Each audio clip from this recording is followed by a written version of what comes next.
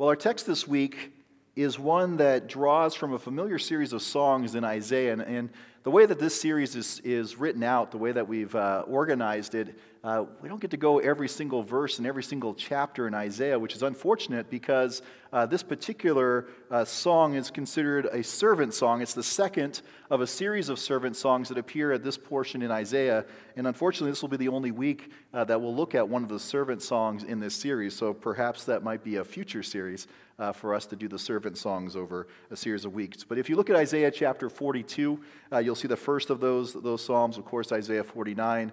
Then later on in 50, and then beginning in 52, you'll see the rest of the servant songs there. The identification of a servant, of course, can be seen throughout Isaiah. We see different characters who are called God's servant. Even Isaiah himself has that moniker tied to him. But a number of different people are referred to as servant as we look at that particular word. But it's important that we note here that in these servant songs, we have a very concentrated picture of a very particular servant serving a very particular function here. The theme itself is an important one in Isaiah, and we might even say it's Isaiah's major contribution, one of many major contributions to the Bible. That might not be too much to say that at this point. But I know one commentator, Barry Webb, actually says this about it. He calls it one of the richest strands of Isaiah's thought. So as we step into this text, we're stepping into a stream that holds rich, rich things for God's people throughout all seasons, through all generations, even today. So taken together, these servant songs, and this, of course, like I said, is the second of those servant songs, they speak of one, or they speak of a collective who will lead the nations, who then will be abused and mistreated, and then will be rewarded. So if we were to summarize them, that's kind of what we see across the span of these songs themselves. But of course, the question we ask here is, who is the servant that is described here? And it depends on who you ask. So let me give you a couple options here. Option number one, Isaiah. Isaiah is the servant that's mentioned here. Seems like a rather fitting candidate, particularly since the book is called Isaiah, right? So that seems like that would be a fitting candidate there. And of course, in Isaiah chapter 20, verse 3, I've already mentioned that he is referred to as my servant. The Lord's speaking at that point, and so he's identified as God's servant there.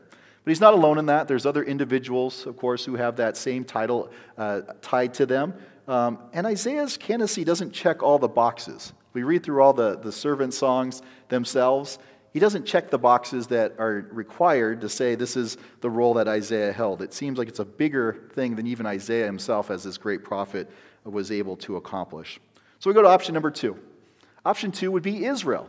Israel. So you're going, wait a second here. I thought Israel died way, way, way back with the patriarchs. The nation of Israel. So the people group, the ethnic group here. And this identification draws on what we read in verse 3 of our own text. No, it's not completely without challenges. Of course, you see Israel mentioned there. Namely that if you get to verse 5, you'll note that our text would say that Israel is bringing back Israel. So that seems like that doesn't make a whole lot of sense there. We also have later in the songs, the individual becomes an individual at one point. I should note here that this particular interpretation of the servant songs as being Israel is held today by modern Jewish adherents. And so they would see Israel as the interpretation here that's talking about the nation or the people, not necessarily the nation in our sense of nation, but the people of Israel is probably a better way to think about that. And of course, that draws on history here. This role of light to the nations that we see in verse 7 of our own text follows that mission tradition that stems all the way back to Abraham, and maybe even a little bit earlier, but thinking back to Abraham and that promise that his families, through Abraham, the families of the earth, would be blessed. And Israel is certainly chosen for a purpose. We know that from Exodus 19, when the people are organized there, that God's people were to be this priestly kingdom, a holy people, that they're called to be a people who mediate between God and the nations, and their role would be one of reconciling the world to God. And so we know that lofty charge that they had. So Israel is one of the options there. So that's the first two, Isaiah and Israel. And then, of course, option 3, which is, I imagine that folks at home right now are just going, you've just been waiting for option 3. Like you know the servant songs, and you're like, here's option 3. I've been to Sunday school, and it's the classic Sunday school answer. Whenever you're asked a question in Sunday school, the answer always is Jesus, right? You say Jesus, and you'll probably get most of the questions correct at that point. Well, it's more than a Sunday school answer here. It's more than a Sunday school answer. Early Christian writers have observed that Isaiah's servant corresponds directly to the Jesus story itself. Light to the nations in verse 6 is picked up in Luke's gospel, actually Luke chapter 2, verse 32. If you remember, at that point, Simeon, when he meets the young Jesus, he identifies him as light of revelation to the Gentiles.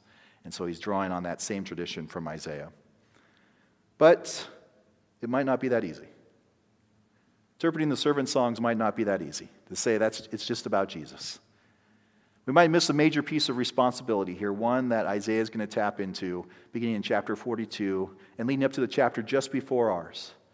That the nation itself, that this people who have been called back to be brought back home were charged with a very particular responsibility. That they were to live into that responsibility. And we learn in chapter 48 that they didn't live into that responsibility. And so this morning what I want to do is, certainly Jesus is the preeminent servant. Clearly Jesus is pictured in the servant songs. He checks the boxes. He mirrors what Isaiah is writing here. The song also tells us something about what it means to be under servants. Be those servants that are serving under the preeminent servant, Jesus Christ. And so this morning we're going to turn our attention to that. What is our responsibility today? What responsibility do we hold as God's people in light of what this particular servant song is speaking? Well, Yahoo News carried a story a few years ago about a toddler who was trapped in their grandparents' car in a grocery store parking lot in England. All right, so just try to picture that. We're not in England right now, but try to picture this. Child is trapped in the car in England in the grandparents' car. Emergency responders come. They smash out the back window. See if they can try to rescue this child. But none of the responders could actually reach any of the locks when they reached through. They couldn't fit through it. It was this Volkswagen Beetle, so they couldn't fit through far enough to actually get one of the locks to open and stuff. And so they were at an impasse there. They didn't know what to do. Well, we oftentimes expect that our emergency responders will be able to respond in the moment of crisis. That's why we call them. Of course, at this critical moment, these highly trained and experienced professionals had to call on outside help. And who'd they find? They found a 5-year-old who was standing by. A 5-year-old named Zavi Ahmed, just standing there. Zavi was able to crawl through that broken window. He was able to retrieve the keys. And he was able to open the door to this car, rescuing the toddler in that parking lot. And as we learn and as we hear about a story like that, we're reminded that sometimes these unlikely folks, we're expecting the emergency responders to be able to do the job, but sometimes the most unlikely person on the scene ends up becoming the hero in the story. And that story can be told many times over. Now, we should have suspected it from Zavi here at this point because he was dressed as Batman when you look at all the pictures, that he would have been the one who stepped in. Of course, this theme of an unlikely character serving in God's mission of rescue, this theme of someone that the least likely person you would expect to step up is found throughout Scripture. A foreigner named Rahab assists in the invasion of Jericho. We know of a widow and also a foreigner named Ruth who becomes an ancestor to Israel's most famous king. We know of a son who was deemed too young, a son named David who became that famous king. How about the poor young woman named Mary who becomes the mother of the Christ? Or a fisherman named Peter, who becomes a famed apostle. Or what about that zealous persecutor of the church named Saul, who became the church's greatest advocate? So we know this theme of the unlikely person who ends up becoming a servant, who ends up becoming the very thing that you never expected from them, that they would step up and take on this role in the story, and in this case, in God's mission. Of course, this theme is repeated in our text as well. Our text this morning talks about the servant of the Lord and says that they were called before they were even born. They are named in their mother's womb. We see that in the second part of verse 1. God has the servant in mind before they themselves can even imagine this role for themselves. But true to the biblical theme that the unlikely are called to serve, this servant is called when they are nobody. They're called when they're nobody. They don't have any skills. They don't have any language. They haven't shown themselves to be particularly effective in anything. They're just in their mother's womb. We don't know what their potential is. We don't even know who they are. And yet God calls the nobody in verse 1 and later transforms them, as we see in verse 2, that this nobody is transformed by God for God's mission. And in verse 3, we'll see that they will ultimately bring glory to God, which for a nobody is quite something. But the servant here, and it's important for us to note this, doesn't necessarily see this in themselves. Note what it says in verse 4 of our text. But I said, I have labored in vain. I've spent my strength for nothing and vanity. Yet surely my cause is with the Lord, and my reward with my God. As one commentator observes here, this same servant who is said to be hidden in God's hand and quiver, we see that in verse 2, looks to be hidden from themselves in verse 4. The Hebrew here for labored, that word that stands behind that, what we have translated as labored, has a basic meaning of growing weary. You recall that the same word appeared last week in Isaiah chapter 40. And when it's coupled with what we have as vain in our translation, the implication is that the work has been done to no purpose. The servant further joins this text here with a line that says, I have spent my strength for nothing. That word for nothing there is tohu, which is desolation, and vanity. And in this case, the word there is the word for breath or vapor in Hebrew. A softer summary might say that the work of this servant has been, or their efforts here have been fruitless. But if we got very specific here with the language, the results of their work is desolation and vapor. That's what they've accomplished. Can you say nothing in a stronger way? It has come to nothing. It's mere desolation and vapor. Nothing comes of their efforts. That's more than a modest assessment of one's work. The servant seems to be rather despondent at that point, if we were to pause the text there. If that's what all you came up with in your work, that would leave you in such a place. Does the servant even know the importance of their role? They recognize that the role that they stepped into, how important that was. This might actually be a common amongst God's servants. I know in my many years of working with young people, particularly volunteers working with young people, I've heard that story told many a times, where a volunteer just couldn't see how their efforts, their service was making any difference. You go on a retreat, go on a mission trip, go for an all-nighter, and get at the end of those and just ask the question, did it make a difference? Get to the end of the program year and ask the question, did anything I do accomplish anything? Maybe it was just for them desolation and vapor. Having worked with young people, sometimes events ended as desolation, especially the rooms we worked in. We don't always see or recognize the significance of our faithfulness. We don't always see that.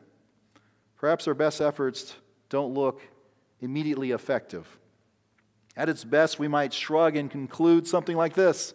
That was nothing.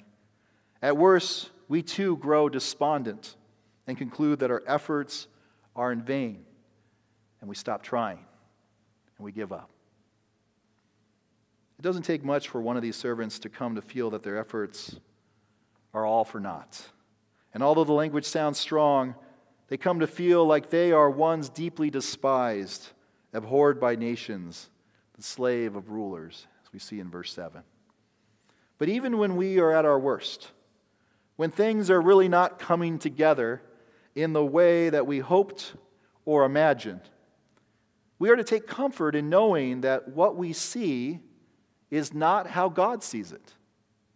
Our vision's not God's vision. Our perspective is certainly not God's perspective. Consider how verse 7 ends.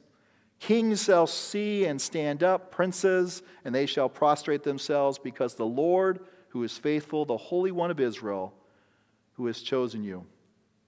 This picture of kings and princes giving homage to the lowly servant points to something far more expansive than even what the servant might have imagined. But what exactly is that expansive picture, the expansive vision? Clearly, God intends here in this text for Israel to be restored. We know that in Isaiah 40, that God's intention is to comfort God's people.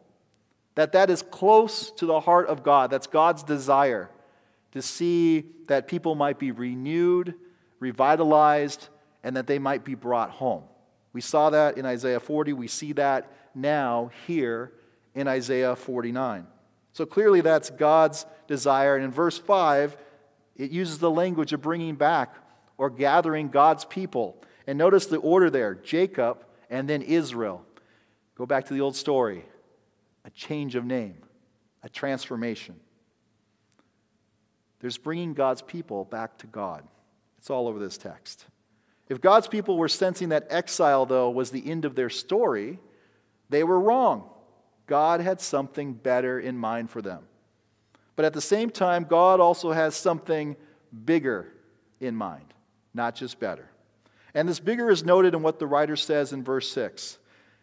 It is too light a thing that you should be my servant to raise up the tribes of Jacob and to restore the survivors of Israel. Wait, what? It's too light of a thing? Restoration of your people is too light of a thing? Bringing us back home is too light of a thing? What? That's too light of a thing? Look how the text goes on.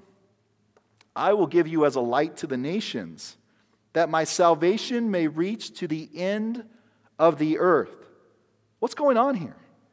God's people are being gathered and restored for a more expansive purpose, the salvation of the world. Said another way, God's people do not exist for themselves alone, and their restoration is not an end in itself. This wasn't lost on the early gospel writers. This picture of God's mission is not lost on Matthew, Mark, Luke, or John, each of which portray the church in its mission of going out or being sent.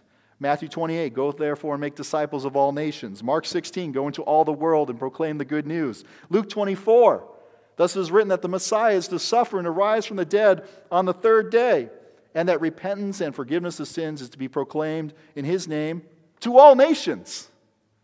Or how about John chapter 20? Jesus speaking to his disciples. He says to them, as the Father has sent me, so I send you. It's not lost on the earliest Christians, and it shouldn't be lost on us as well.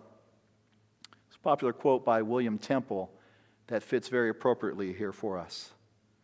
The church is the only institution that exists primarily for the benefit of those who are not its members.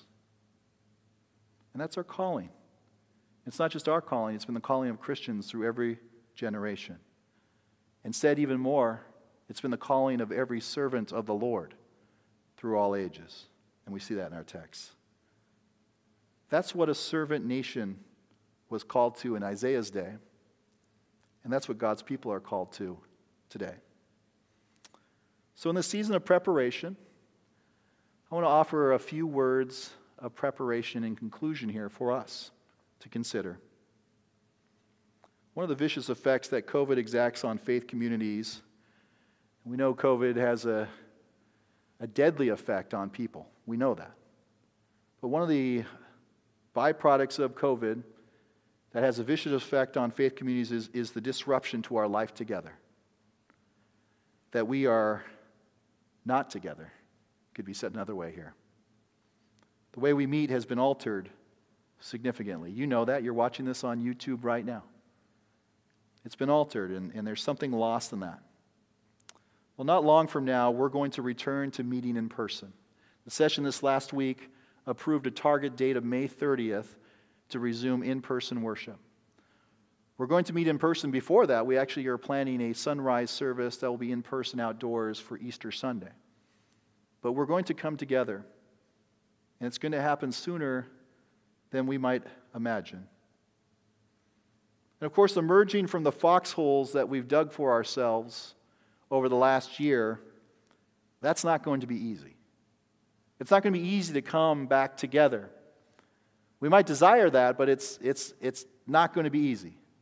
We've grown into certain patterns. We've understood the world to be a certain way. And so coming out of those foxholes, won't be easy. And I suspect that we'll discover soon enough when we come together that the landscape has changed. That the world that we left behind a year ago, the one that we thought was a pause button, has actually come to a complete stop. And that we're going to be invited as a people to not just return and resume, but to return and to step into a very particular role. I think the role that we're called to is to be servants of the Lord. So as we come back and we join God's bigger mission. We recognize our calling as servants in that. It reminds us of who we are, whose we are, and how we are to live. And so as we come together as a people, we own the experience of our own vulnerability. And I want to offer the words here of Juliana Claessens, who's a biblical scholar out of South Africa. And she says this in reflecting on this text. She says, "We are to be a source of comfort and consolation to others who might be in an equally precarious situation. This means truly recognizing others as equals who are in need of care and comfort, standing with those who are hurting, and breaking the chains of those who are imprisoned by those forces and powers that impine on people's basic human rights.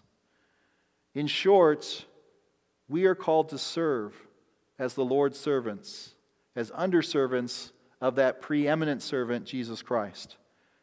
We're called to act justly as we hear throughout Isaiah, and we're called, as we hear in Isaiah 49, to bear witness once more to God's salvation."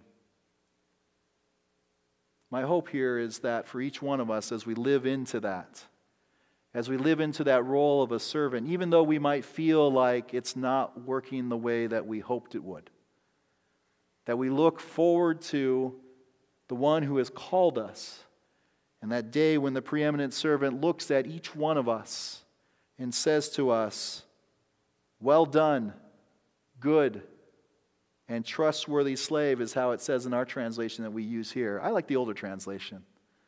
"Well done, thy good and faithful servant."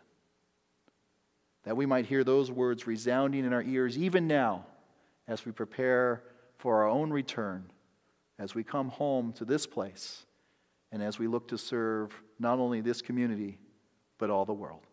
Let us pray together.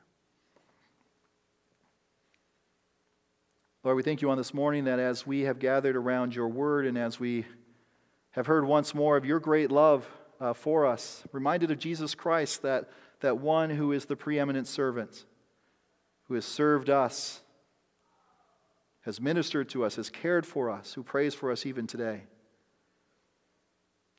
Lord, as we have paused and we have considered these things, as we have pondered them in our hearts, Lord, we pray that you would even now grow within us a resilient faith, that you'd help us to trust where you are drawing us as a people to serve.